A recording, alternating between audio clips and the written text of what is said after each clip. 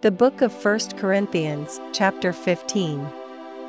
Moreover, brethren, I declare unto you the gospel which I preached unto you, which also ye have received, and wherein ye stand, by which also ye are saved, if ye keep in memory what I preached unto you, unless ye have believed in vain.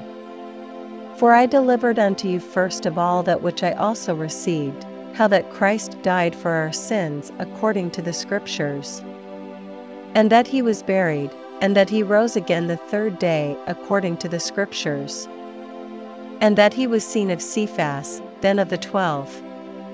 After that, he was seen of above 500 brethren at once, of whom the greater part remain unto this present, but some are fallen asleep. After that, he was seen of James, then of all the apostles. And last of all he was seen of me also, as of one born out of due time. For I am the least of the apostles, that am not meet to be called an apostle, because I persecuted the church of God. But by the grace of God I am what I am, and his grace which was bestowed upon me was not in vain, but I labored more abundantly than they all, yet not I, but the grace of God which was with me. Therefore whether it were I or they, so we preach, and so ye believed. Now if Christ be preached that he rose from the dead, how say some among you that there is no resurrection of the dead?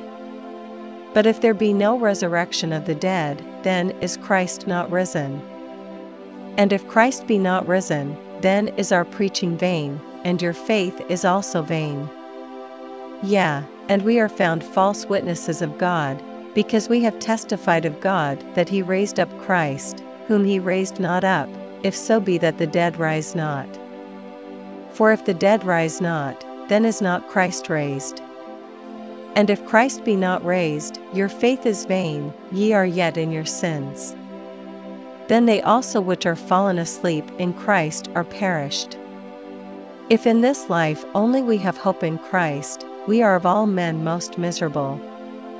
But now is Christ risen from the dead, and become the firstfruits of them that slept. For since by man came death, by man came also the resurrection of the dead. For as in Adam all die, even so in Christ shall all be made alive. But every man in his own order, Christ the firstfruits, afterward they that are Christ's at his coming. Then cometh the end, when he shall have delivered up the kingdom to God, even the Father, when he shall have put down all rule and all authority and power. For he must reign, till he hath put all enemies under his feet. The last enemy that shall be destroyed is death. For he hath put all things under his feet. But when he saith all things are put under him, it is manifest that he is accepted, which did put all things under him. And when all things shall be subdued unto him, then shall the Son also himself be subject unto him that put all things under him, that God may be all in all. Else what shall they do which are baptized for the dead, if the dead rise not at all? Why are they then baptized for the dead? And why stand we in jeopardy every hour? I protest by your rejoicing which I have in Christ Jesus our Lord, I die daily. If after the manner of men I have fought with beasts at Ephesus, what advantageth it me, if the dead rise not? Let us eat and drink, for tomorrow we die. Be not deceived, evil communications corrupt good manners. Awake to righteousness, and sin not, for some have not the knowledge of God. I speak this to your shame. But some man will say, how are the dead raised up? And with what body do they come?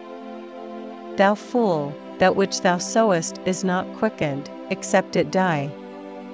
And that which thou sowest not that body that shall be, but bare grain, it may chance of wheat, or of some other grain.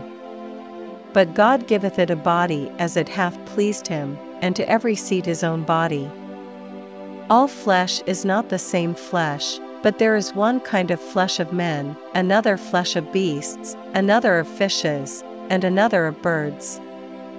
There are also celestial bodies, and bodies terrestrial, But the glory of the celestial is one, and the glory of the terrestrial is another. There is one glory of the sun, and another glory of the moon, and another glory of the stars, for one star differeth from another star in glory. So also is the resurrection of the dead. It is sown in corruption, it is raised in incorruption. It is sown in dishonor, it is raised in glory. It is sown in weakness, it is raised in power. It is sown a natural body, it is raised a spiritual body. There is a natural body, and there is a spiritual body. And so it is written, the first man Adam was made a living soul, the last Adam was made a quickening spirit. Howbeit that was not first which is spiritual, but that which is natural, and afterward that which is spiritual. The first man is of the earth, earthy, the second man is the Lord from heaven. As is the earthy, such are they also that are earthy, and as is the heavenly, such are they also that are heavenly. And as we have borne the image of the earthy, we shall also bear the image of the heavenly. Now this I say, brethren, that flesh and blood cannot inherit the kingdom of God, neither doth corruption inherit incorruption. Behold, I shew you a mystery, we shall not all sleep, but we shall all be changed. In a moment, in the twinkling of an eye, at the last trump, for the trumpet shall sound, and the dead shall be raised incorruptible, and we shall be changed. For this corruptible must put on incorruption, and this mortal must put on immortality. So when this corruptible shall have put on incorruption, and this mortal shall have put on immortality, then shall be brought to pass the saying that is written, death is swallowed up in victory. O death, where is thy sting? O grave, where is thy victory? The sting of death is sin, and the strength of sin is the law. But thanks be to God, which giveth us the victory, through our Lord Jesus Christ.